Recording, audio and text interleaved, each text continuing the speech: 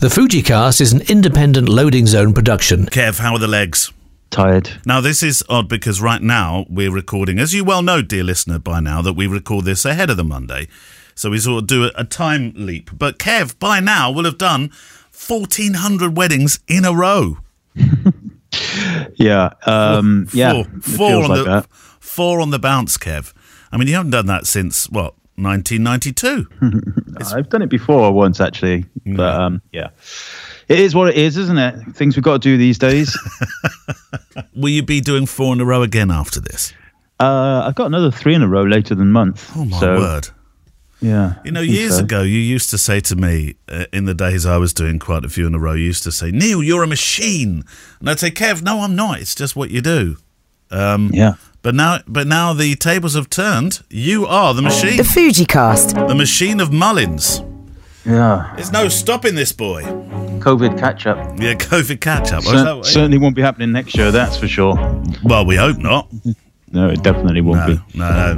Right, well, welcome to the Fujicast. Another week of fun and frolics in Fujicast land. You and your questions from our electronic mailbag, and of course also through the Fujicast private Facebook group that you're welcome to become a part of. But if you want to send your questions in the old-fashioned way, then send them to click@fujicast.co.uk. This week also it's part 1 of Ask Andreas. A chance to pose questions to Group Marketing Manager for Fujifilm, Andreas Georgiadis. And you've certainly sent a few in over the last week and a bit. Kev's book of the week this week. Kev, what do we have? Well, actually, it's not technically a book. Oh. So it's called Hey, Look at This, Volume 1, by our friend Dennis Skyum. Skyum, yeah. Yeah, it's not a published thing yet, but maybe it will be. So we're going to talk about that anyway. He sent us 2 copies. Has he? Right. Okay. And you've got. Are you selling one and keeping one? I'm going to put one on eBay. You eBay one. Thanks, Kev. Yes, and that's it. That's what's in. There's always something else we do. Have I missed something out there? No. Oh, bump to the fronts. In fact, Dennis Skyum had a question. One. Yeah, he had one in Bump to the Front, didn't he? And for some reason I can't. You have control of the Patreon. Kev has control, but you can't seem to find Dennis's question. None of us can find Dennis's question. What happened? No, I have it. So what happened was Dennis emailed and said, "Guys, did you answer this or did I just miss it?" And so I looked. I got that message, but there is the question he posted is not there. But luckily he included it in his message, which is very weird. Patreon does some weird things. Anyway, thank you very much for those that do support us on Patreon, of course. And this is one of the benefits. You can have your question read out first before anybody else, as long as we get to know about it. As long as we find it, yeah. So what did he ask, Kev? What did he ask? What's in the box? Don't look in the box. This is quite apt, really, considering what we're doing for the book. I love photography books, and I'm in the process of making one myself. Boom. But what makes a good photo book? I picked up Joshua K. Jackson's book, Sleepless in Soho, and while I like the excellent nostalgia he captures in his work, I most definitely do not like the book. There's an odd layout with blank pages, weirdly placed spreads, and it seems like the back page is actually a front cover. So what for you makes a good book? And then he goes on to say, obviously the work has to be good, but what are some of the hallmarks of a good photography book in your mind? Should there be text accompanying the images, 2-page spread images or not, a foreword about the photographer? Should I put a close-up of my nostrils as the cover? So on and so forth. Cheers, Dennis. I like books to be pretty plain. They've been the inspiration for my documentary wedding books I do for clients, really, and the reason why I use text. I was kind of driven by that. There was a book by Robin Bell, which I've spoken to you before, who's this extraordinary printer out of London. Robin Bell, I think he's just simply called Robin Bell's Silver, I won't be able to find it quickly if I look. I think it's called Silver Print. I think so. That's great because it's just simply normally one picture per page with a little bit of text, if it's necessary, with some context. And another similar vein. Have we had this as a book of the week before? Because I'm doing this in my little book thing that I do on my Patreon on Photography Daily, which is Zach Walters' Birdmen. That's sitting here. Have you read Birdmen before? Zach Walters? I don't think so. Okay, well, I know you love nostalgia, so maybe it's one I should send to you so we could do it as a book, because this is a book about, well, so I suppose the eccentricity of those that look after and race pigeons. So it is men, it is bird men, it's mainly men from this particular, the racing pigeon story, really. And it is simply one beautiful sort of black and white, very nostalgic picture per page, and sometimes some text to accompany it to explain what the devil is going on, especially on the page where there's a man praying to his pigeons that they may return. That's very good friend of mine's mum does that, actually. What? His name's Shrek, but Shrek. His mum does it. His dad used to do it, and then his dad died, and now his mum does it. Oh, right. Well, the bird women, then. No, they're not from Leeds. Where are they from? They're from, he'll kill me if I say Leeds, somewhere up north. Kev, you sound like a proper southerner saying that. You're not a southerner. Somewhere up north. It's north of Watford. He's from up north, then he moved to Barry Island, so he's got this very weird accent, and he looks like Shrek. Right. He's got everything going for him, that lad. But I've gone off on a tangent. One of my normal ones. Those two books, to me, though, Kev, they're winners. They both have a clear story about those features and the subject that's photographed. They both happen to be black and white, so I'm not constantly switching my colour emotions. Cohesive, supporting text in subtle amount. That's very considered too. I like a book which is typographically beautiful to the eye. It's all part of the design. So, but it sounds to me like Kev, Joshua's book has challenged Dennis a little in terms of layout. Yeah, I mean, I haven't seen Josh's book at all, so I don't know. But I mean, it's pretty straightforward, I would say, with the book. If it makes you, if it jars the eyes when you're turning the pages, then something's not quite right. When they talk about composition in photography, composition in book, especially printing, layouts and stuff is as important, I suppose, when it comes to actually creating a book. So yeah, I'm a big fan of the single image, and I don't mind blank pages. I don't mind title pages. But the simpler the better for me, for sure. Yeah, I think just as important as the layout is the quality of the print, is the texture, the feel of it. That kind of stuff is important too. If you're printing a vertical book, like A4 size kind of thing, and it's vertical, then and you've got mostly horizontal images, then possibly worth reconsidering that, because obviously you're going to have smaller images spread.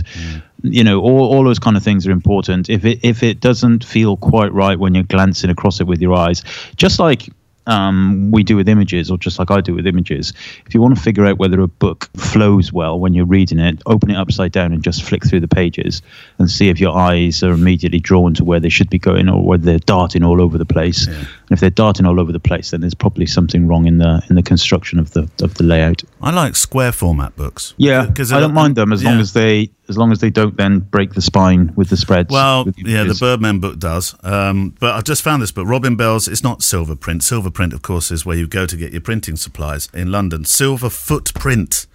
Robin Bell's Silver Footprint, 35 Years of Darkroom Printing. It's probably one of my favourite photographic books, and it features the work that he's printed for people like, where do you start? Bob Carlos Clark, Bill Brandt. I mean, it's a list of famous names. Tom Stoddart is in there.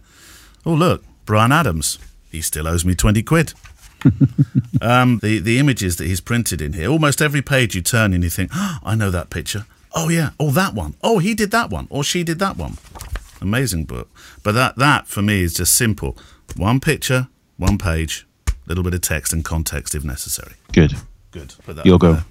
Hello guys, from Matthias Fox. Question for Kev. Since he uses the GFX 100, don't you miss the quality of the GFX files when using the smaller Fuji cameras?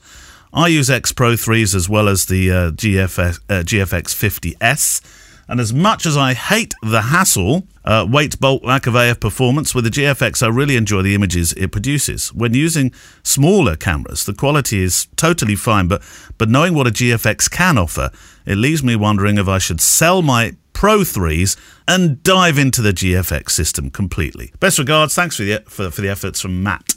But of course, it's all, a lot of this, you wouldn't want to lug around a GFX to your weddings, that's for sure. No, exactly. Yeah, it's all within context. That's a little bit like asking a farmer, when he goes shopping to Tesco's, does he not miss using his tractor? It's horses for courses, isn't it? He could use his tractor and just drive over the traffic in front of him and get there, and it'll be great. But actually, if he wants to do a long distance on the motorway and get there really quick, he wants to jump in his little Ford Cortina. So yeah, they both have different. When's the last farmer you saw? They all have Range Rovers. Not proper working farms. Posh farms round you, maybe. They're not all like Clarkson with his Lamborghini tractor, I'm sure. God knows how much that cost. Yeah, that's a good program, though. Yeah. Very funny. So yeah, that's my take on that. I don't use GFX at weddings, and I don't really look at my wedding images and think, oh, I wish that was a 100 megapixel picture. Yeah. It just doesn't really cross my mind. If I was only doing portraits or I was only doing commercial work, then I would probably only use the GFX. But that said, I've just bought an XT4, so that's what I'll be using for this season's weddings, along with my X Pro 3. Kev said to me, I hope it makes me a better photographer. Yeah. Well, that's what happens, isn't it? You buy a new camera and you get better. Yeah. Well, that's the plan, isn't it? It's the switch, isn't it? There's another switch on it. Better photographer plus. And with each one that comes along, plus. Keep turning that dial. I do miss the photometry dial on the XT4, though, I have to say. I've had to pop it on a custom button. Have you? Whereabouts on the camera have you put on the top one on the right hand side, which is where I have it on all the other cameras that don't have a photometry dial anyway, so it's no big shakes, but it's it's just one more thing to think about. Well, sent to test you, Kev, but as long as you have your better photographer button assigned, I'm sure you'll fly. Yeah. Summit. Now that's happened last week. It revealed lots of goodies, some of which I'll talk about with Andreas and Ask Andreas Part 1 today. For those, though, who've never attended, Kev, those who are maybe new to these parts, to this town, tell us what the Fujifilm Summit is. A summit in terms of Fujifilm is what they call the Fujifilm X Summit. I think they've done like 3 or 4 of them now. Usually they're in, a couple of them been in Japan. They had one in London a couple of years ago. And then this this year's one is virtual. So, and it's all to do with the now newly announced stuff, the swag that was announced last week. Yeah, so I did a chat with them for the X Summit this year. And of course, the annoying thing, obviously, is that had it not been for COVID, I'd have been in Tokyo doing that chat with them probably. Wow. Would you? Ooh. Yeah. They when you're in the X Summit, when you're in the summit, you get to go there physically. I remember once I was invited and I couldn't go because I had a wedding as well. So Bert Stefani went in my place. And it was live. It was live on YouTube. They did the X Summit live, and so as he was doing his talking, I was buzzing his phone, which I could see him tweet on the camera, going, "Oh, with my phone's ringing." Yeah. Anyway, so that's it. Summit. It's just as it says, really. It's they will interview the photographers that are involved in the launches. They will probably show some pictures, and then the product leads, the product guys, marketing people in Tokyo will also spend some time talking about the development of these cameras and lenses and various things like that. It's pretty good. It's I haven't seen the one yet, but it's usually a couple of hours long. Usually live, but as I said, it won't. I would imagine the Japanese element of it will be live, but then they'll cut into the interviews and stuff that they did. When you go to these summits, Kev, is it no expense spared? Mullins is coming over, give them first class cabin. Not quite. They really look after you when you get there. But yeah, it's fun. It's really, really good. It's hard work though. Often, I mean, not so much the summits, but the summits are usually, you come in on one day, you do your summit, and then you go home the next day, kind of thing. But when you go on the occasions that I've been over there to do kind of businessy stuff, talk about things and what have you, then it's kind of morning, dawn till dusk meetings and in boardrooms type thing. It's and then after that, it's when they look after you. Yeah, they do love their karaoke, don't they? Still, you've been to a few karaoke bars. I'd love to see. I'd pay to see Mullins do karaoke. God. Yeah. I thought you were flown out there all no expense spared because Have you ever seen that that YouTube channel by a guy called, I think it's Sam Chewy? I'm sure it is, who flies all over the world in first class making YouTube films. What a way to earn a living. I think he was a banker at some stage, and he sort of mixed in his two passions. He makes some I mean, he's not a great filmmaker, but it's the experience of going along with him. He flew on something called the Residence, which is I think it's only on Etihad, which is it is just one part of the aircraft is given over. It's an apartment in essence. It's a bit like flying on Air Force One. It's got its own bed, its own shower room, its own living room, its own butler. Yeah. $20,000 for one flight. I can think of better things to do with $20,000. I have to say. A GFX. I mean, I get it. You know, a lot of these people get these things for free, don't they? Because of the exposure they give them. So it's fair play. Yeah. Good for them. But yeah, I don't particularly like flying anyway, so I wouldn't really. I have flown business class several times. Yeah. And I did fly once first class on Alitalia, which was very nice. Seat 1A. But you know, it's normally I see the fact that there's a bed. I get on, I have a couple of bottles of wine, I stick a couple of diazepams in me, get the bed out, and then wake up about 10 minutes before landing. This is not the way you're supposed to. Yeah, all right. Do not take that as a flying tip. No responsibility at all on that one. Right, do you want to do a question? Yeah, okay, so this is from the Facebook group, Paul Waring, and he says, hello to both of you. My better half has a friend with a 16-year-old son who has just finished his school years and has decided he wants to be a photographer. I've been asked what advice I would give a total newcomer who plans to have a career in shooting photos. He's not really sure which direction he wants to head in, so my advice was simply to get in and fall in love with the craft and enjoy it first. What would your advice be? Completely open to whoever is going to part money to pay you for what you're doing, and just go and do everything. Do schools, do portraits, do weddings, do it. Yeah, but then if he's only 16, that's unlikely to happen, and also he's going to fall out of love with it pretty soon, isn't he? If he's just whipping the commercial hide, so to speak. I don't know. I mean, I didn't take account of age there, did I? No, but I know whether I don't know whether you would necessarily know what's going to be your thing when starting out. It's not a case of flogging yourself to exhaustion, but when you have that youthful energy, Kev, and an inquiring mind, surely opening that mind to opportunity everywhere. Where there's only one time in your life before a mortgage hangs itself around your neck to try stuff before age butts in and starts closing doors for you. And there's the assisting route of as well, or is that becoming much harder to find? I think for portraits and kind of commercial studios and stuff like that, you can easily assist generally for no or very little money. Yeah. But yeah, certainly for weddings and stuff. Although I would hazard a guess that a 16-year-old lad, certainly as he gets through the next 3 or 4 years, is not going to want to spend his Saturdays at someone else's wedding. He's going to want to be out with his mates. So yeah, I mean, I thought about this question when it came through, and my thought process was actually, first of all, before thinking about making money out of it, actually find something that you enjoy, because I disagree to a certain extent with you in terms of just go and do stuff, because I just think, if I'd started by doing standard weddings with loads of group shots, I would have just given up after a couple of weeks. But he wouldn't be doing that sort of thing. He would be having the fun of being the documentary photographer. He's not going to be the one. He's not going to be a primary shooter. This is your apprenticeship. Yeah, but what I'm saying is, I would suggest at that point that he finds a style or a genre rather than a style that he's really keen on. Whether that's fashion, whether that's sports, whatever. Without knowing really what you're interested in, it's too broad a church. Yeah, but that's why I'm saying go out and do everything, Kev, because he doesn't know yet. Yeah, fair enough. Yeah, okay, fair enough. Do everything. And then, and then get another job.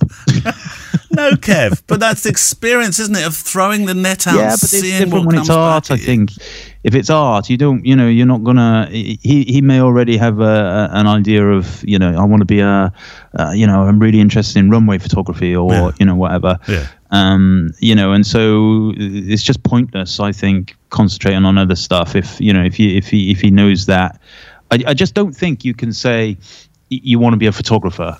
To me, that's a little bit like saying, I want to be a musician, or what do you want to play? Everything, all of it. I don't know all of it. I'm just going to try it all.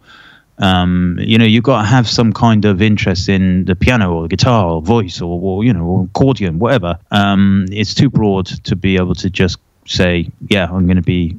It's like that age-old question we get asked all the time, isn't it? What do you do for a living? And we kind of and ah before we say wedding photographer, and often we just say photographer. And if you say photographer, guaranteed, 99% of the time, the next question is, oh, what type of photographer? Yeah. So if you'd answered it by saying wedding photographer, they wouldn't ask you what type of photographer. Yeah. So I think that's kind of important. In that case, then I wonder what he is into. Because if he's into cycling, maybe, then go and photograph his mates on the BMX tracks and all that kind of stuff. Yeah, whatever he's interested in now is likely to be what he'd be interested in photographing for sure. Yeah. This is from our old mate Pascal Diamond. It's not really a question, Kev. It's more a thought. More a ponder, he says. We have a camera and lens quality beyond what the vast majority of people require. The level of tech in cameras, desktops, laptops, tablets exceeds what was going on 10 to 15 years ago by a massive amount. But we truly don't have a safe medium in digital. Our cards can corrupt on a whim. HDD and SDD drives are liable to fail, and we have to invest an awful lot of money to buy more drives to have backups of backups and so on. Cloud storage cost too is almost as unsafe. Could they have a data breach in your login details? Could that be hacked?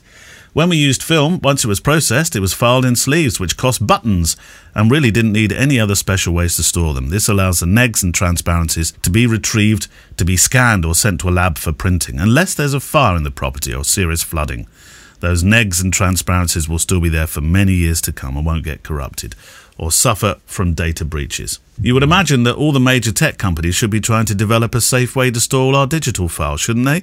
Without the fears that we have regarding our precious memories. In my head, that's more important than trying to design a lens that's got only slightly better AF than its predecessor. Well, I mean, if you look, was it Sony or RCA Records? Can't remember who had that flirt about 15 years ago, 10 years ago, and lost absolutely loads of samples and B-sides and whatever. I know Nancy Griffiths Records went. I think some of the Beatles stuff went. A load of George Michael stuff went. All of that was in the process of being digitized and hadn't been. So that's gone for good. I know. I mean, that's a rare event, and these days they shouldn't be. These things shouldn't be happening, but it does, and I don't think you can get any safer than we have right now. I mean, back it up in different cloud spaces. Yeah, of course, some of those might go out of business overnight or whatever, but you have it somewhere else. It's an evolving world. I don't think it's certainly not the camera manufacturer's responsibility to figure that stuff out. I don't know. In a halcyon world, if this was utopia. In 25 years' time, maybe all you just whatever you drop onto your computer is immediately put into some archive online. Yeah. But it's always going to be online, isn't it? It's always going to be online now going forward. And who's to say that if Google are involved in that, then they don't go pop, and a lot of people don't trust Google. And yeah, I don't think there's a kind of an answer to that question, just apart from being diligent and using the technology that's available at the time. At the time of print, that was the technology that was available. Yeah. It's not now. And these days, how many people still develop their own prints, scan, and then digitally archive them as well for an extra backup? Well, and the photographers you talk to who talk about having a processing disaster, they've cooked the film as they're deving it. And they think, oh no, So, it wasn't without its problems. You could still. Giles is at the moment. My good friend Giles is going through his entire archive, and we were talking the other day. He said, I'm missing like years. I don't know what's happened to these negs. I don't know where they've gone. Yeah, that's the kind of thing, isn't it? But I mean, ultimately, it's a tiny worry that things could go missing, but not a huge worry for me. But I don't think it's the camera manufacturer's responsibility to figure that stuff out. Do you back up everything into the cloud, don't you? Yeah. I've just got everything. All my wedding work is backed up onto Dropbox, and then I also have Backblaze, which just sits there and backs up absolutely everything. Yeah. Just keeps going. It's like a good old friend in the background peddling for as long as you want. Backblaze now, is that cheaper than it used to be? It used to be enormously expensive, didn't it? Oh no, it's really cheap. I can't remember how much it is. I think it's like 70 quid a year or something. Yeah, that's not much. And how much do you get for 70 quid? How much? Unlimited. Is it unlimited? Point at whatever you point at, how many drives you want, and it'll just keep uploading them. Terabytes and terabytes, and they won't say, "Excuse me, Mullins, we believe you're taking a mickey." None whatsoever. Yeah, totally unlimited. Perfect.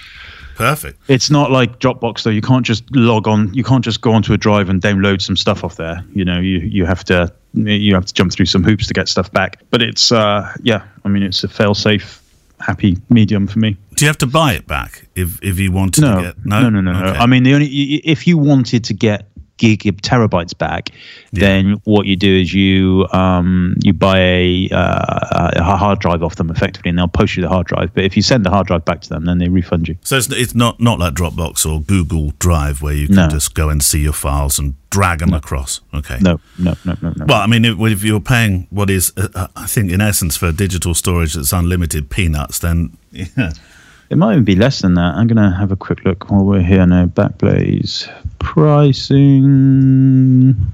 There you go, $70 a year. So, or you can do $130 every 2 years. Right. So there you go. And I pay a little bit extra for the retention. So if you delete a file off your computer, it will delete it off your Backblaze account after 30 days. Right. So you've got 30 days to go, oh shit, I deleted something I didn't mean to. Yeah. But I pay a little extra, which I think is $1 a month or something for 1 year. For one. Oh, well, retention. That's all right, isn't it? Okay, I think we've got time for one more before Andreas answers his first questions that you've kindly sent in via Facebook. Kant Rat Hood says, "Hi Kevin and Neil, although technically he's really pointing this at me. Did anything happen with the print swap idea from a few months back? Tar." Oh, yeah. Good memory. The answer is no, nothing happened. Well, it started, didn't it? Yeah, I will still do it. We did it. We had quite a lot of people enter, so I must follow up on that. But I will do it. We'll do it. I need to. The hard part was trying to figure out who was in the same geographical location as each other. Yeah. Because of all the postage issues between Europe and everything, but they've mostly been resolved now, I think. So maybe we'll just randomize it, and if you end up with somebody who's abroad, that's the way it is. But yes, I will do it, I promise. Thank you, Kant, and what a good memory. Right. Never mind. It's time for we've done this. How many times have we done this now? 2 or 3 times, I think. Ask Andreas, haven't we? Yeah, I think so. Yeah, and essentially, when we did the live show in London, it was sort of an Ask Andreas then as well, really, wasn't it? In some respects. So this is part 1 of the latest tranche of Ask Andreas. I mean, what Andreas doesn't know isn't worth knowing, is it? I know that's an old cliche, but it's certainly true, isn't it, Kev? Yep, absolutely. Yeah. I mean, technical stuff, corporate stuff, ideas. He is the group marketing manager now for Fujifilm. So here's part 1 then of our chat with Andreas. Andreas, I would imagine you are a man in much need of sleep. I've had more relaxing Fridays. Yeah. I mean, obviously the summit has just gone. So you must be dealing with, I was going to say fallout, but that's the wrong word, because there were so many really nice things that were introduced, and the tilt shift, which we'll come to, was mooted as well after all this time of people requesting it. So actually, has your feed been full of, but when's it coming out? Yeah, naturally, you get 3 sort of standard responses, questions after an X Summit. Give me details about all the stuff that you've sort of like teased me with. Why haven't you talked about stuff you haven't talked about? Yeah. I wanted this lens to come out, or I wanted this camera to be announced, or stuff like that. Or XYZ product you've announced is great, or XYZ product you've announced is rubbish. Right. Everyone is an expert without touching the product. Yeah. It's amazing. And of course, those that were waiting for, I was waiting for a certain camera that wasn't necessarily announced within the summit. You've got those as well, haven't you? Yeah, but the thing is, obviously, next year is the 10th anniversary of X Series, so we have to have something for that. Yeah. And both Udono-san and Igarashi-san, they at the end of the summit, they teased a new sensor technology. So well, let's bash on with the questions, because there's quite a few, and I've got a few from the summit as well, if you don't mind. But sure. Let's start with Richard Maud. When will the Fuji camera remote app be improved? He could have actually written that in capital letters, and you'd have expected it. I mean, you can sense that. I think the answer is yes. But when? The camera remote app is something of great debate amongst users that love it and hate it. And from my perspective, I have never not been able to connect any user's camera or my own cameras to the camera remote app. But I understand that there is a frustration amongst users out there that it should be easier, it should be slicker, and that is always fed back to the team in Japan. With each passing generation of camera and firmware updates, the stability of the app improves. So I would say, yes, an update will come, but as and when. It's always difficult for me to say specifically when something will happen when we haven't officially announced it. So, what are most people's perceived problems with it? Is it connection? Is it what do people mainly whinge about? So, specifically with the Fujifilm camera remote app, what people find most frustrating is the reliability of the connection when having the live stream. So having the feed on your phone that's coming through on the camera, so being able to control it, so using it as a wireless remote.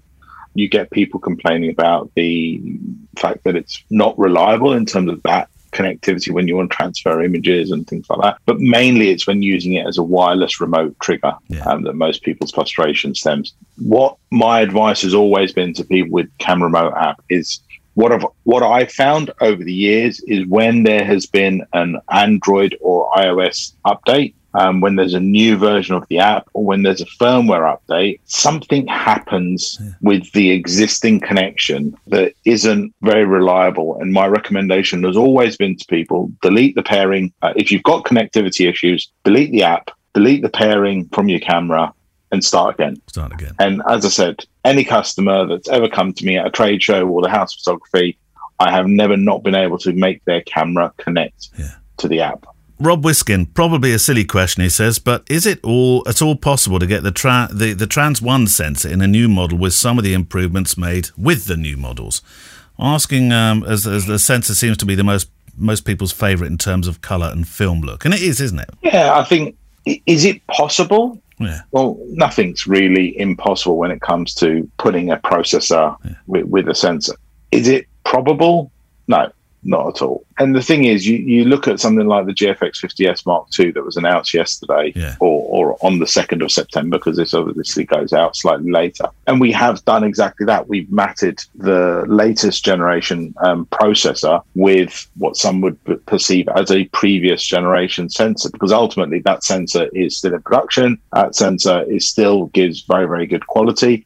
I think that if we tried to do that with anything else, it would become very, very niche. Yeah. And as you say, that you've got the X Pro 1, XM1, and I want to say XE1, all use that original X-Trans sensor. You've got those people that say it gives a look and it gives a sort of like filmic quality. I have assumed in the past that it's because there are no phase detection pixels.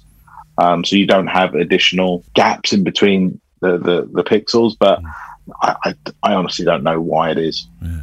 Well, you mentioned the 50S2. That's out. It was expected, wasn't it? We talked about the GFX on the show recently, and it really would be a beautiful piece of kit. We said if all those architectural photographers could at last have their tilt shift. Yeah, and their prayers have been answered, haven't they? They are being answered, I suppose, is the best way to say it, because obviously we've added the tilt shift lens to the development roadmap. Right. So sometime in 2023, and tilt shift lens will be coming out for the GFX system. 2023. It's all about prioritizing and resources and all that sort of thing. We can't have, everyone wants everything immediately. Yeah. And this is the frustration when you are trying and be open and you announce a roadmap. And you say, listen, guys, this is what we're working on and this is what's coming. And those people that wanted a super wide telephoto zoom are jumping up in the air for joy. And those people who wanted the tilt shift sooner are frustrated. So you're damned if you do and you're damned if you don't with these lens roadmaps. Well, what's the difference about the S2? I like the idea. I was watching the summit, and they said you'll see more shadow within shadow, and definitely more highlights within highlights, and then showed us some examples, which looked pretty good, didn't they? It's the old white to white sort of like marketing tagline, isn't it? Yeah. Ultimately, what we've done is we've got the 50 megapixel sensor that we first introduced from the 50S. So it'll be 4.5 years ago. So like when we introduced the 50S, and we've put that into the latest generation body. So the body that we developed for the GFX 100S and all the benefits that come with it, be it the IBIS system, be it the smaller form factor, the quieter shutter, the newer battery, the USB-C charging, all those sorts of benefits, and then new processor as well. So you basically turn up what that sensor can do up to 11. A lot of people want high resolution, don't need 100 megapixels, don't want to spend £5,500. So you need to find some sort of middle ground. So bringing that GFX 50 megapixel sensor bang up to date in terms of the body that's being used and what it can do is what the 50S Mark II is all about. And that's a good point, Andreas, which was, and you can see this in the Summit film replay, which we'll link to. It was supported by, and I'm embarrassed that the guest's name is running rings around my recall right now and escaping my outstretched tag arm. It'll come to me. But she made a very good point that she didn't need any more than this magical 50. Yeah, Sarah Landau, one of our Italian photographers. So we've worked with Sarah for many years, and as you say, that there is a sweet spot of what people want to work with, and it's all well and good saying I want more pixels and I want more dynamic range and all this, but the downsides of that is the processing power it will take and what the impact that will have on your workflow. If you're working on 100 megapixel raw files or 50 megapixel raw files, it's not going to take as much processing time. So there are pros and cons to working with higher megapixels. She said that, didn't she? That 50 megapixels is just about right for her computer equipment that she had. Yeah. $4,499 as a kit will marry up your camera bag to the new 35 to 70 lens, which is incredible value to get you into the large sensor game. But what's the cost going to be in Europe? So in Europe, we've got €4,499. And we've got in the UK £3,899. So less than £4,000, less than €4,500 for a larger sensor camera with a lens. Do you think that those with full frame may now think, this is the time I can step across to the larger sensor? Yeah, switching systems is never a cheap thing. No. And it's always been a barrier of the GFX system, be it the price of the camera itself or be it the price of the lenses. And we obviously, when we brought out the GFX system 4.5 years ago, the challenge was to make a larger sensor camera for the same size and weight as a full frame DSLR. And obviously those goalposts have moved, so we've had to move with them.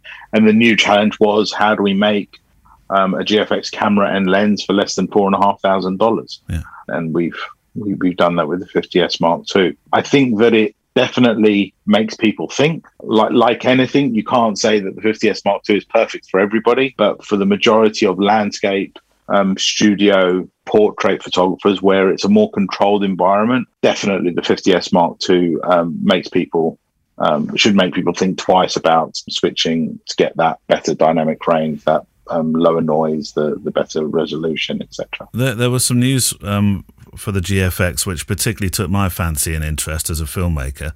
A breakout box for XLR balanced sound inputs, which I thought, at long last. Although I was disappointed to see that it's probably going to be GFX only. So on that, so about, I think it was the 18th of August, we had Tascam announce the XLR balanced input adapter. Yeah. And that will be compatible. Right. Technically, it's compatible with any camera that's got a 3.5mm jack. Yeah. But from a digital recording perspective, both power and transferring the information digitally, the XT4 and the XS10 will be the cameras that are compatible with it, subject to a firmware update. But at this moment in time, they're the only two that we've been told will be compatible with it from a digital perspective. So the transfer of information from the camera to the sound recorder will be digital. James Sauls, is there anywhere that Andreas recommends to have discontinued Fujifilm gear fixed? I could do with a new screen for my X70. So the thing about So specifically about any discontinued product, the best place in the UK to get any of your products repaired is the camera repair team in Bedford. By far, they are best technicians for the product. The issue that we have specifically with the X70 is that the screens went out of production soon after the camera was discontinued. So we bought all the spare screens that we could, but there are some limitations in terms of what we can and can't repair. So specifically the X70 is a bit of a problem child when it comes to getting lots of repairs done on that. So best thing for him to do is to speak to them at least? Speak to them, speak to the team in Bedford, or drop them an email and find out what they can or can't repair on the X70. And in terms of delivery, we've got Lorrygate going on in the UK at the moment with all sorts of delivery problems. Is that likely to affect anything at Fujifilm? I mean, to be perfectly honest, I can't think of anything we haven't had this year with regards to trying to affect the deliveries. We had the global semiconductor shortage, which started impacting us around March, April time. So every consumer electronics product has had an issue. We've now got Lorrygate, which will affect deliveries more and more in the run up to Christmas. I've gone to supermarkets and seen shelves that are empty and things like that. No one is immune to any of these sorts of issues unless they have their own private delivery transport network. Mullins would. Yeah, I mean, granted, yeah, he'd just get things airdropped by drones, wouldn't he? So from that respect, I mean, I'm not going to sit here and scaremonger people and say everyone has to order stuff now if they want it, sort of thing, and then there are no issues. Exactly how, the details of which, I don't know. Thankfully, I don't get involved too much in the logistics and operations of things. I'm not sure whether, because there's some laughy smiley faces next to smiley emojis, if I get the correct youth phrase. Jeremy Baker said, Fujifilm T-shirts and maybe an anorak, please. He said, when? Really? Was he serious? So a lot of people have asked us for merchandise. Right, okay. So he's not alone. And it is something that I have toyed with, but like most things, to-do lists tend to get bigger and bigger and things that are a little bit frustrating. So like that we can't bring them to market. I know our friends in Canada used to have a big range of merchandise. They've closed down that side of the shop, and I'm trying to work out why they closed it. I mean, everyone loves to support brands that they love, so maybe. But buying jackets and stuff, I can see people might like that. Fujifilm jackets. The thing that always scares me about things like jackets is which sizes do you order, how many of each do you get, and sitting on minimum order quantities and stuff like that. From my product manager days, I just shudder when I think of ordering jackets, T-shirts, baseball caps, because you can't dig half a hole. You have to go all in. Steve Ford, what would Andreas' perfect camera and lens combination be of kit currently available? You've got a load of cameras behind you, which are slightly out of focus in the background, so I can't see what you're pairing up there. So the camera that I have, so I've turned it into what I would consider a lazy photographer. Okay. Because my daughter is the main subject of my photographs recently. So it's been XT4, 16 to 55, and 50 to 140 is what I have been taking with me in a think tank rucksack, urban disguise, whatever it is. So that's what I've been using. On holiday recently, I found myself reaching for the X100V more because I couldn't be bothered to carry the T4 and the 16 to 55, even though I've been using that more. So, and I'll be honest, and this will shock people, I've never got on well with the X100 series cameras. I think psychologically, the leaf shutter and the sound it made just never sat right in my head, because it's like just the sound rather than an actual mechanical shutter. So on holiday, I got over myself and I ended up shooting probably about 500 photographs with the X100V and about 30 with the XT4. So that barrier has now come down. But I came back from holiday and was chatting to a friend of mine, and he goes, listen, I appreciate you're a lazy photographer and you're using a zoom and a motor drive on a camera, and it is like a proper spray and pray. And I spend more time deleting images where my daughter has blinked or like slightly out or whatever it is. And he goes, you should not be a lazy photographer and you should just use a prime lens again. Because previous to that, I would only use a 23mm and a 56mm with 80% of my shots, if not more, on the 23mm. I came back from holiday 2 weeks ago and I've only used an X-T4 with the 18mm 1.4. And that's primarily because I don't have a 23mm 1.4, the new 23mm 1.4 yet. So what is my camera of choice? It's the X-T4 with an 18mm 1.4 right now. Had you asked me a month ago, it would have been an X-T4 with a 16-55. And had you asked me 2 weeks ago, it was an X100V. Were you using the electronic zoom on it? On the X100V? On the X100V, yeah. No, the feature that I thought, the main feature, the reason why I kept on reaching for that instead of the X-T4 was the built-in ND filter. Yes, of course. Because I was fortunate enough to brave the various regulations and quarantining and tests, and I managed to get to Cyprus. Yeah. So it changes, doesn't it, really, with... It changes, based on scenario, and I'm blessed to have the access to the kit that I have. But that's the kit that I use and that would the most because of the subject is a 3-year-old girl running around. God, she's 3 now. Can't believe that. She's 3. God. Curtis Perry. Fujifilm recently released an SDK for its desktop software for digital camera control. What other opportunities does Fuji see in terms of working with the developer community, including mobile developers? For example, the Fuji X Weekly app is tremendously popular. Thanks for considering this, and thank you for the stellar podcast. So before, people wanting to work with their own software and the camera would have to apply to us directly. We'd then have to send it over to our colleagues in Japan, and they would review each application. And obviously, we've sort of like brought down those barriers, as we know there's more sort of like people wanting to develop their own software to work with our cameras and things like that. So in terms of the future plans for opening up, making it open source and things like that, personally, I don't know, but I think we're heading in the right direction by making the accessibility to the SDK much more open. And I'd hope that we definitely work with more mobile developers moving forward, because that's the way the world is going. Are you more comfortable now as well? You must be, really, because we're seeing them with third-party manufacturer lenses as well. Yeah, I mean, we are open to collaborating with a lot more people. Obviously, you look at the XLR adapter that we're working in conjunction with the guys at Tascam. You're looking at the lens mount that's been opened up in terms of Tamron now developing an autofocus lens for us, and the other likes of Viltrox and people like that. So I think that the team in Japan understand the needs for opening up the system to cater for lots more little pockets of users.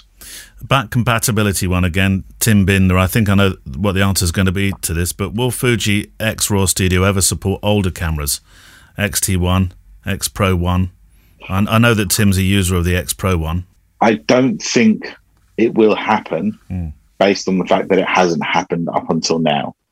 It's very, very difficult to support legacy products, and I appreciate that the cameras still work, they still take great pictures, but you look at any software company, after a while they just stop supporting a particular product, and that's even the biggest ones. So like Apple and so like Google, after a while they can't put the latest software, or they don't have a team of software engineers working on the older generation products. And it's strange to say old generation of products for something that's 10 years old, but 10 years old in computer terms is sort of like 100 years old in sort of like mechanical terms, isn't it? I can't believe the 10-year anniversary is coming up for the system. It's gone quickly, isn't it? Yeah, we had 10 years of X100s past year, so yeah. Josiah Banya, supply chains. We are back to supply chains. Continue to be an issue for pretty much everything right now, but is there a timeline on when we'll start seeing the X100V and other recent products back in stock? The X100V has been back-ordered in my area 4 months. Now, I did ask him, I said, where is your area? And he didn't actually answer that, so don't know the area. The challenge that you have whenever something goes out of stock, it's trying to predict the future of how many you need to make in order for it to fulfill. Put it this way, if you, at the beginning of September, have 1,000 back orders. Yeah. And you know the factory takes like from zero, if we had 0 parts and 0 stock on a good day, probably take us about 3 months to get all the parts together. Okay, obviously we're never out of stock of absolutely everything. We're waiting for a few key components. But if you had 0, you'd have like 3 months. So what will happen is all the countries will put in a forecast and say, right, we need to make 3,000, for example. However, your 1,000 back order at the beginning of September, by the time that 3 months elapsed, might become 5,000. And it's always a bit of a guessing game, and it's an impossibility to predict. So if we look at start of September, there are 1,000 on back order. We're now at the end of November, and we've supplied 3,000 into the market.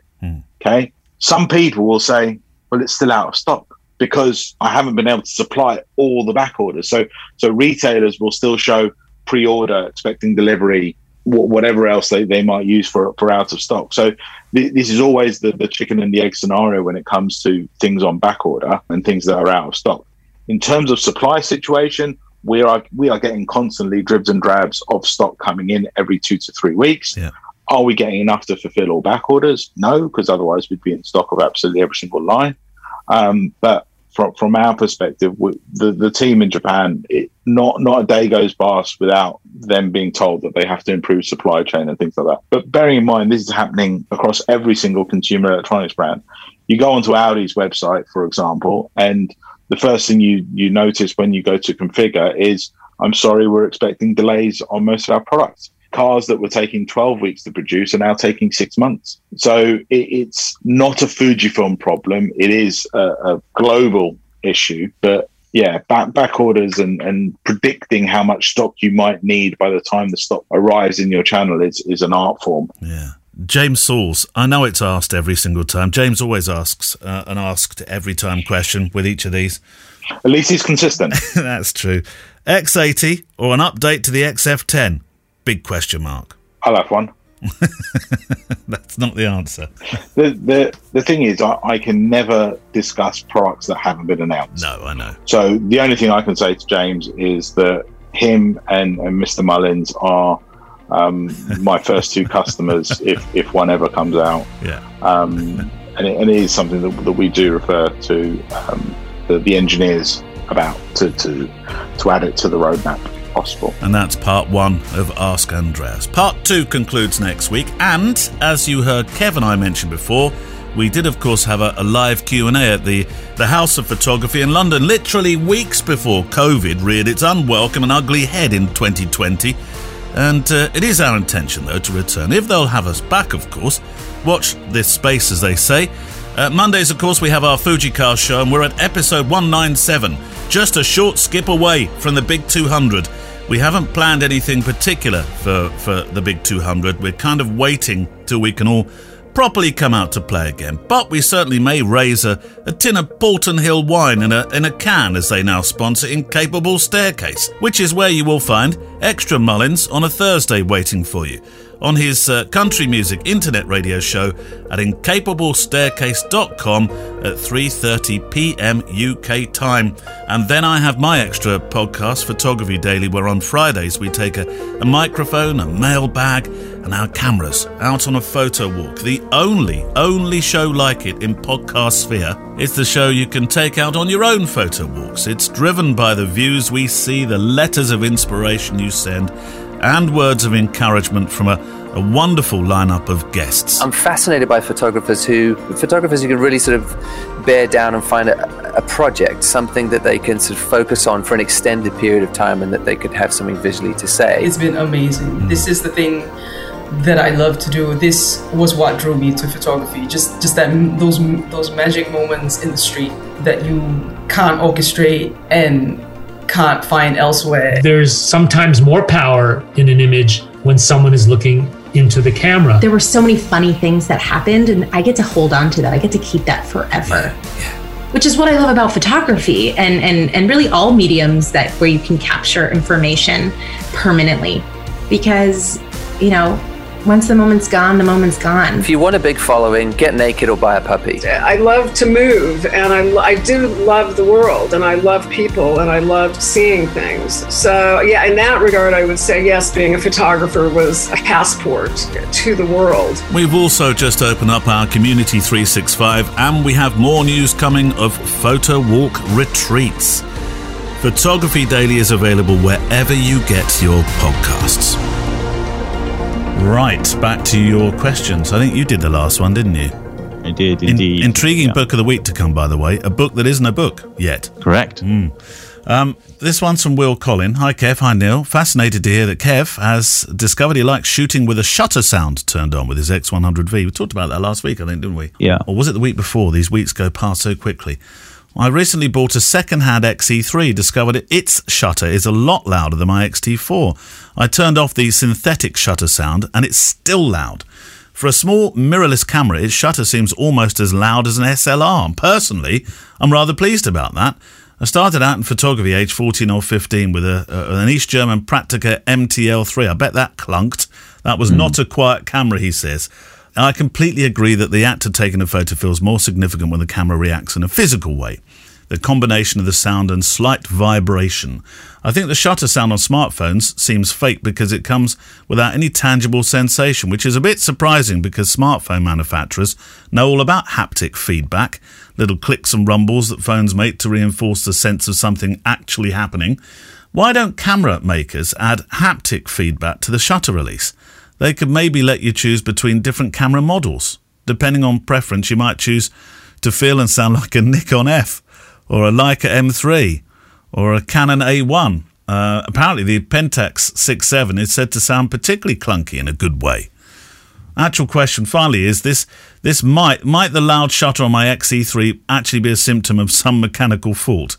Or are all XE3s just a bit noisy? Will Collin. No, did you, at the beginning of that, you said XE4, and then you ended up by saying XE3. No, he's got XT4. So he recently bought... XT4. So no, he recently bought a second-hand XE3 and discovered its shutter is a lot louder than his XT4. Right, okay. So the XT4 has a different shutter mechanism to the previous cameras.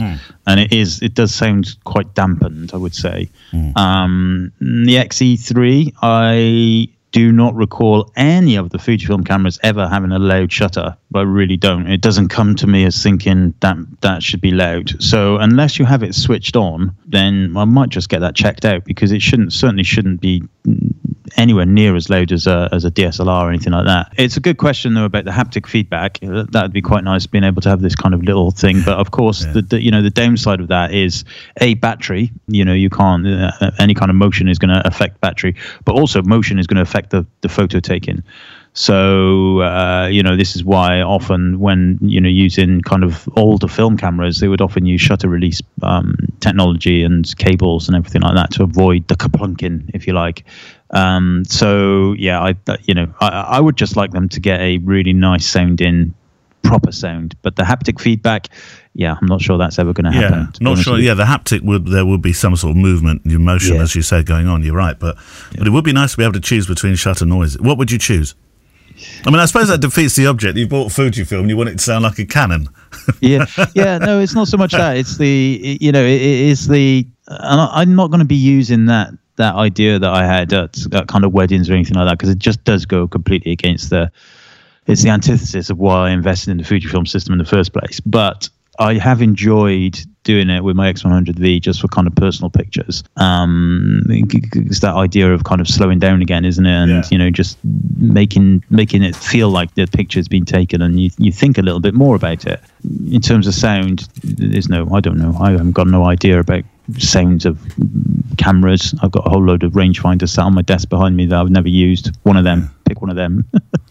I mean, this is I assume this is the same sound that you've got set up on your X100. That one. Yeah, that's right. It's like a splat to me. It's not the nicest sound. No, they're not great. I'd like that to be, I don't know, maybe an old Zenit. Yeah, was it maybe an Zenit E?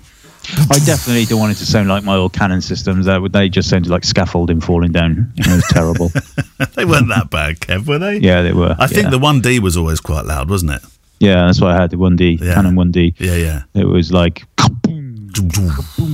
But as he said, Nikon, they do make they're quite noisy. Some of their cameras, the F, or maybe that's a question for we shall consider. Yes, we shall consider. It's never that means no. It's never coming this way. Right, Kev, you do a Facebook, then we'll look at the book of the week. Okay, so there's a question here from Nico Verbruge. And he says, "Hi, sorry for my English. I'm from Belgium. I really enjoy the show, sometimes with a good Belgian beer. Good lad. I'm new in Fuji world and I love it. I bought a second-hand X100F beginning of this year, and a few weeks ago an X100V. Ooh. I have a question for Kevin. I love the Instagram picture of the camera bag.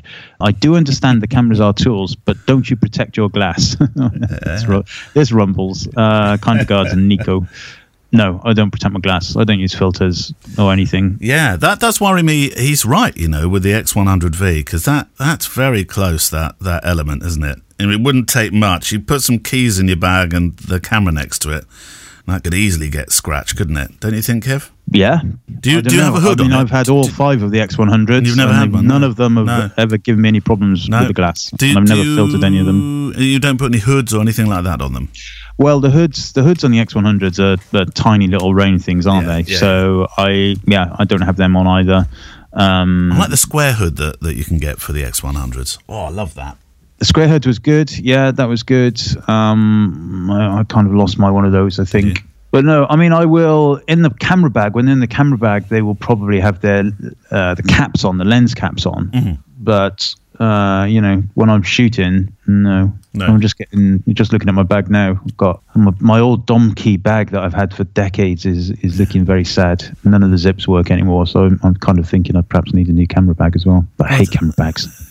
What? I thought you loved them. You collected them up to only quite recently. Then you gave them all away to Dodgy Dave in the pub. I hate there's not the perfect one, is there? I just want one. I like my Dom key bag because I've taken all of the crap out, so it just is a bag. A bag should be a bag, not a department store. It's not a carrier bag, Kev. It's a camera bag. That's why it's dividers. What I like about my Dom key is the pockets and the zip at the back. But my zip at the back is totally knackered, and it's got a little mesh thing inside. Yeah, but it looks well travelled. I bet it's quite a cool camera bag. It does look well travelled. Yeah. But when I'm walking around London with it and all my stuff's hanging out, the zip at the back is probably not a wise thing. Neil Ford has I can't remember the type of it now, but it's a really good bag that you can go into the side of it or the top or I wish I could remember the type. Well, maybe something more backpackish. Or no, that's not really you. No. Never say the word backpack to me. Why would you use a backpack as a wedding photographer? It just doesn't make any sense. You have to. Well, you've got your arms. You have to be an octopus to get it off. Yeah, it's true. Yeah. And then if I fell over with a backpack on, I'd be like a snail, upside down snail, my legs kicking.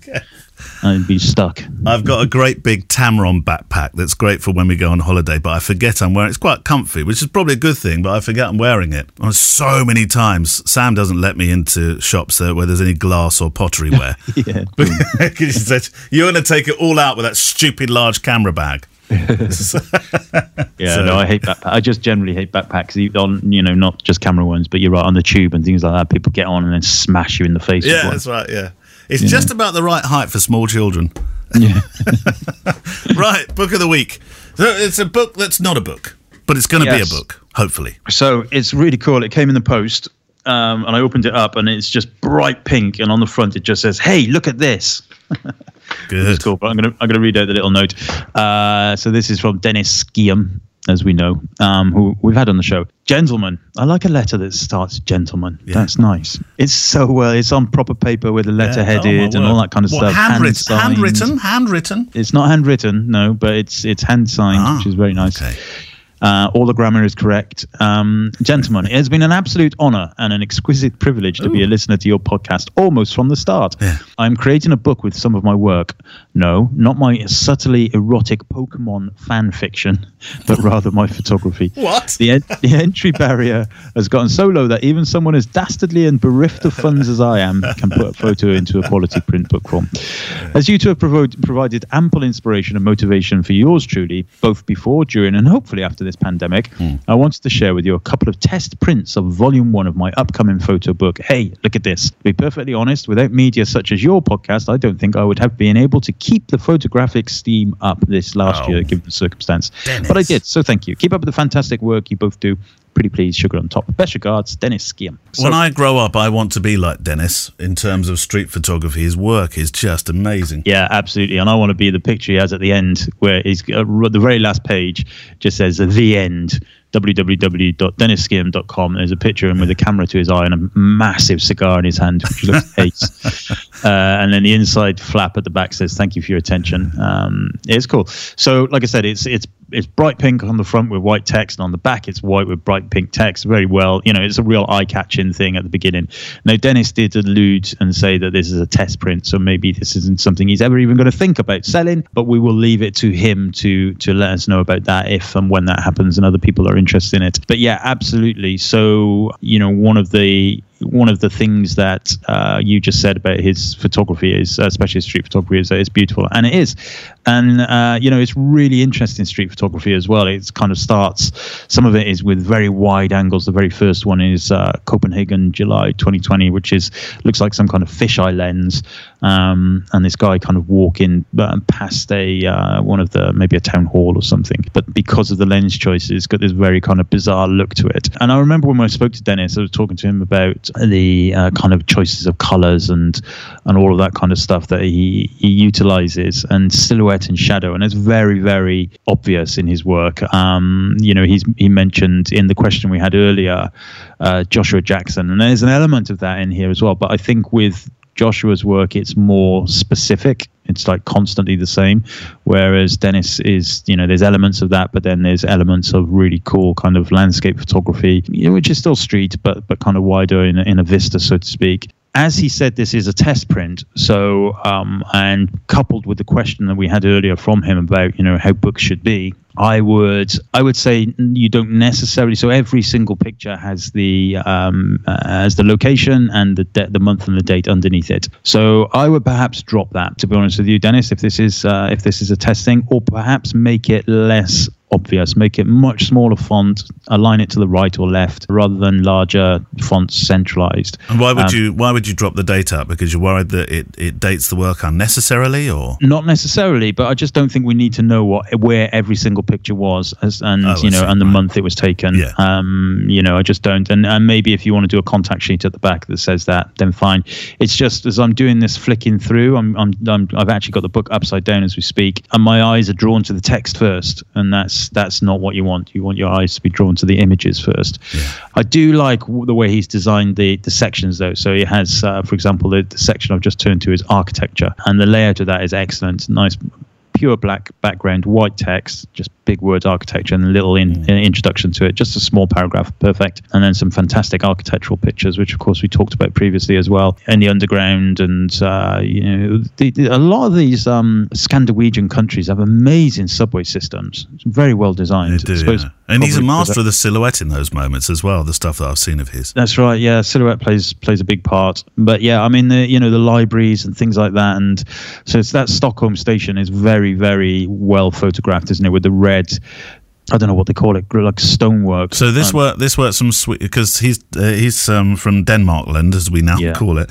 But a lot of this work is in Sweden, is it? It's all over that kind of area, really. So there's a little bit, there's a spattering of New York, but mostly it's kind of Scandinavia, and then kind of a little bit of Germany thrown in. But I love the stadiums, the Berlin. I don't know whether that's the Alliance Arena or whatever, but it's. Amazing. I'd love to see what shots, so wide. We should invite Dennis across on a wet Monday afternoon to Swindon to see what he could do with that. I'd be fascinated. Yeah, absolutely. But then, actually, you know what? He's got a people section. Some of these are portraits, so not technically street photography, I suppose, but they might be random strangers. Yeah. But they are beautiful as well. Yeah. Really well considered, beautiful light. If I was to be any kind of criticism would be about the text underneath the images, right. And actually, ironically, the ones in the people section there is none, and perhaps that makes sense. But those black and whites there are amazing as well. Yeah, so it's around about 90 pages. Currently, not a published book. Maybe he will, maybe he won't. I don't know. Hey, look at this. I'd be lining up. Yeah, no, I would as well. Well, you don't have to now. I've got you one. Yeah. Oh no, I'll sell yours. It's on eBay. I'll buy it from eBay. I'll go onto your eBay account. The in Denmarkland, they're very, very good, from those that I've spoken with, photographers that I've spoken with, at supporting the arts. And there's quite a lot of arts funding available, it seems, before Dennis shouts back and says, no, there's not, just for some people, maybe.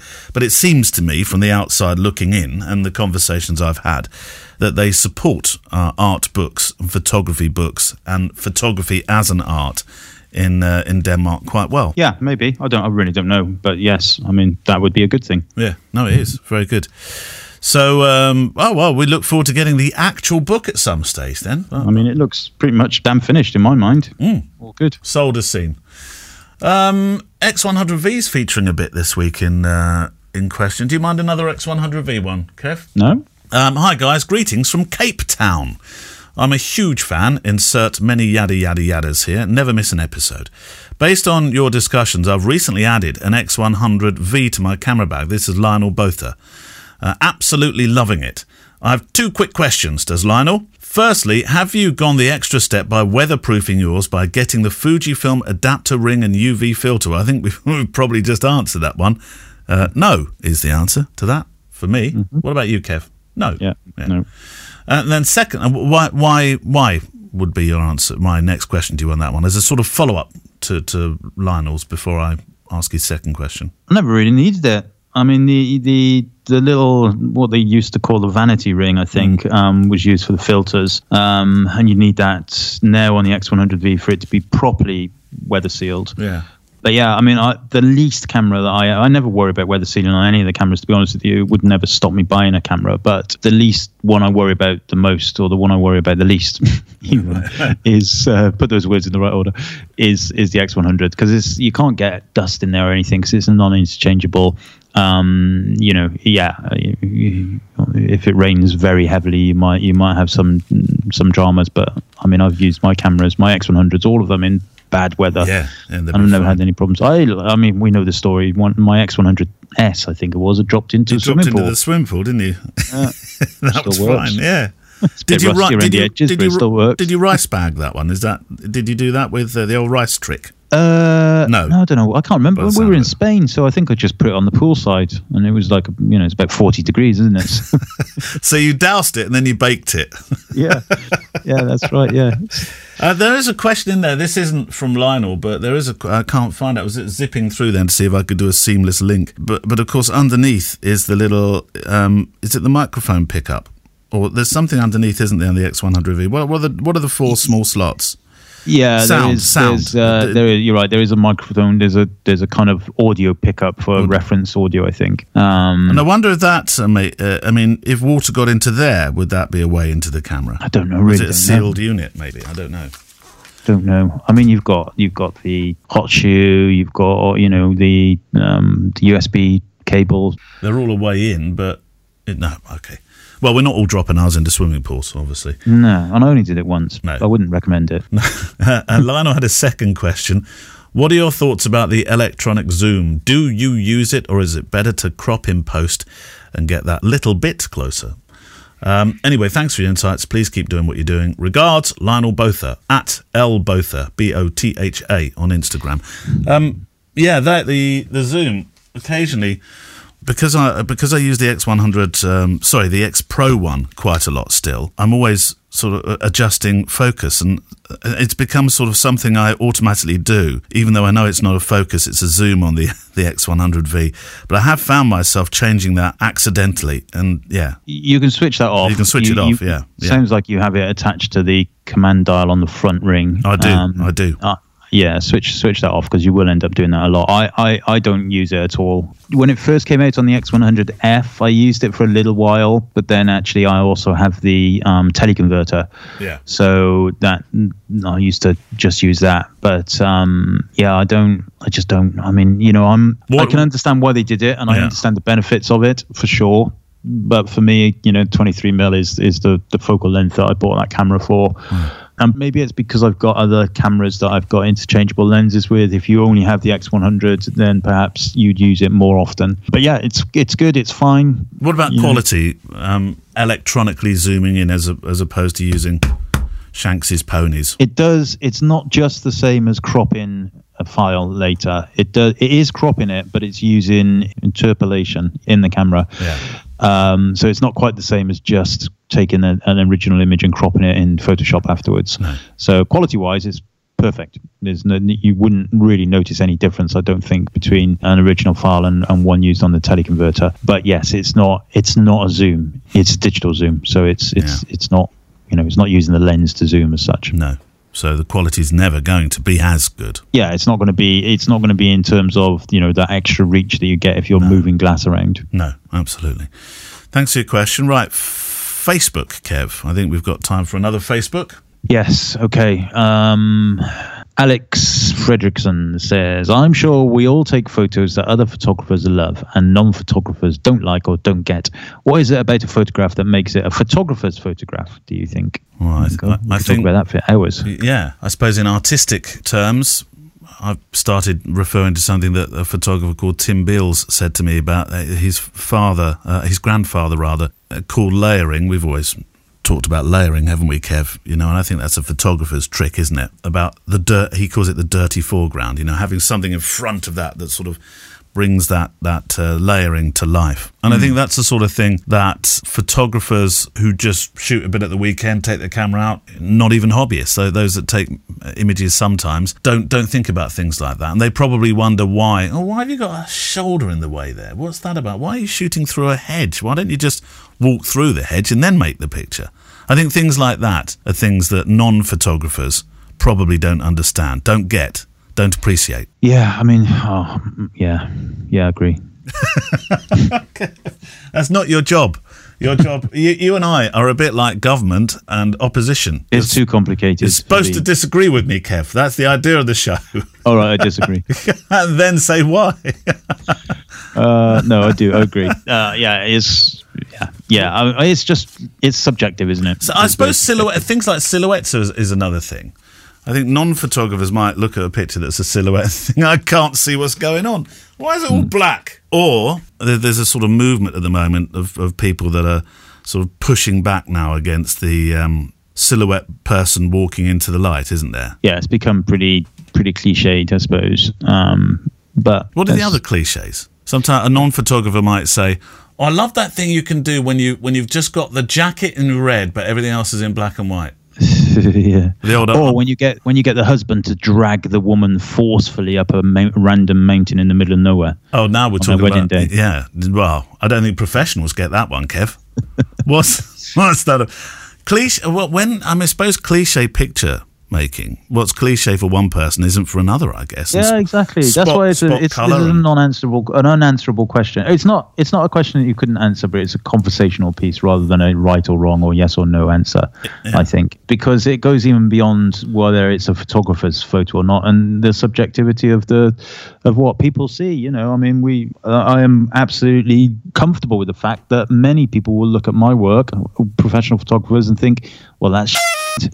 And others don't think that. But that's subjectivity, isn't it? It's true. It's subjectivity. And it's interesting that now I hope she's not going to get irritated by me doing this. But Anna McCarthy, who shot your wedding, beautiful pictures. Now she had a post, and her pictures were the ones that she chose were stylistically quite different to the ones that you chose. Now, one of the ones that I love of hers that you chose that she didn't choose was the picture of it's in your kitchen. So the ones I put on there, I didn't choose. I just randomly selected 20 pictures. I thought you chose them diligently, Kev. No, because they were all great. So and there was a lot of them. So I wanted to put something up there.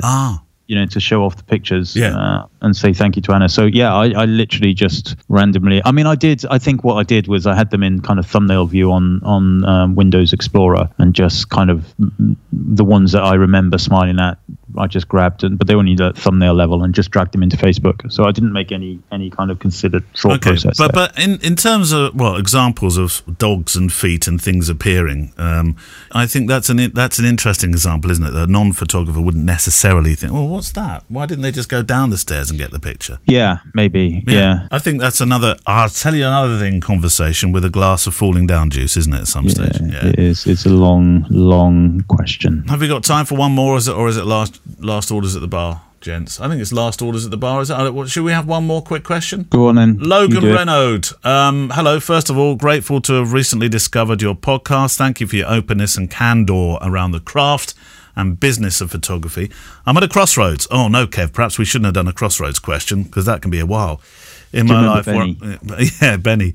Do they still make that? No. Do they? No, I don't think they do. The television set that always moved if somebody walked across it. It does. No. In my life. That's where David Jason cut his teeth on Crossroads, you know. No way, really? Yeah, that's where he started. Del Boy? Yeah. No, I didn't know that. Yeah. Wow. Yeah. Well, he's at a crossroads, not the crossroads, where I'm ready to take an honest crack at building a business around primarily weddings. The doc approach is deeply in line with my own photographic goals and the ways I would aim to market and present myself. It seems that many photographers, at least in my market, begin building up their paid experience and portfolio via family and couple portrait sessions. Any ideas or recommendations for small jobs and services I could offer that would help build up this experience and portfolio? Apart from those sort of staged sessions you're preaching to Kev's choir or singing from the same hymn book or whatever the expression is. On a similar note, it seems that most, if not all, photographers in my market include an engagement shoot as part of the overall wedding package. Is it something that either of you have experience dealing with, either as a request or something you offered as a service? I will say, Logan, that I used to offer that as default service for years and years and years and years and years. Before, I think it might have been something that Kev said. Why are you doing that? What are you actually achieving from it? And I went away and thought about it and thought, yeah, because it doesn't really sing of what I want to do, and it is a bit contrived, and it's. I don't believe a portrait session before a wedding necessarily. I don't think, Kev, you would probably agree with this that nobody's ever turned up at a wedding and said, Kev, Neil, I feel so much more like I can face today because I did that pre-wedding shoot with you. Yeah, I think I do understand why some clients think it's part of the process. Yeah.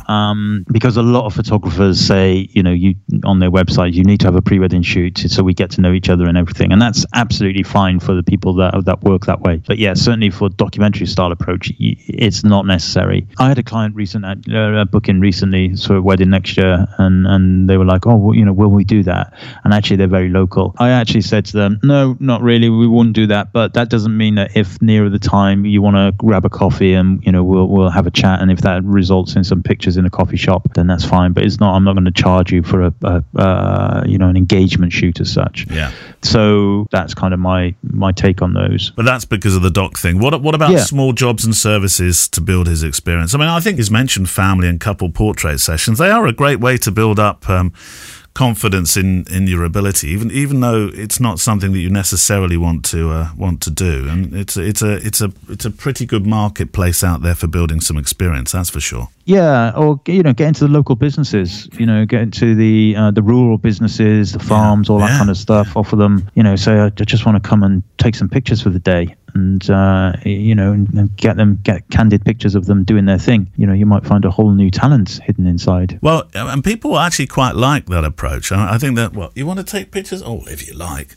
I think people are quite. I've started doing a project about the allotments, and that's quite a. It's quite an interesting place to be, actually. Characters that you find at allotments, they border between sort of fiercely competitive and really quite eccentric. And these people are everywhere, I suppose. If you look around, I'm not suggesting. Steve Vaughan's got an allotment. Has he? Yeah, or it might be Mandy. I don't know, but no, you're right. Actually, I think Sam and Steve do have an allotment. Sam has it. Yeah. But I think yes, but they both tend to their allotment, don't they? I presume so. Yeah. I don't know.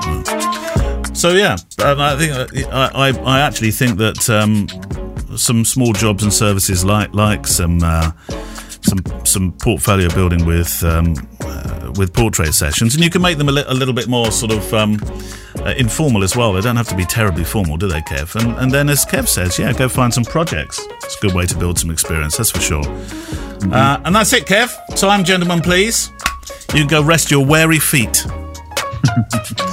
If only it was true. Yeah. Have you got? Is there any more coming up this weekend? Is that just the start of all these in a row now? I got one. Yeah, next weekend as well. This weekend 2. They're coming out the woodwork, they are. Well, thank you for being with us this week. If you've got a comment you'd like to make and leave in the Facebook group, please do. And of course, you can send your questions still via the Facebook group that Kev reads out. If you'd like to send them in by email, you can do. Click at fujicast.co.uk. Thank you to those who are supporting the show by Patreon. We'll have part 2 of Andreas's Ask Andreas feature next week. Music from Blue Wednesday, supporting music from the incredible artlist.io. And see you next week. Bye, Kev. Bye-bye. The FujiCast is an independent loading zone production. Email the show with your questions and words of wisdom to click@fujicast.co.uk. Email any complaints and political nonsense to our wives, who will deal with your comments in their own good time and in their own good way.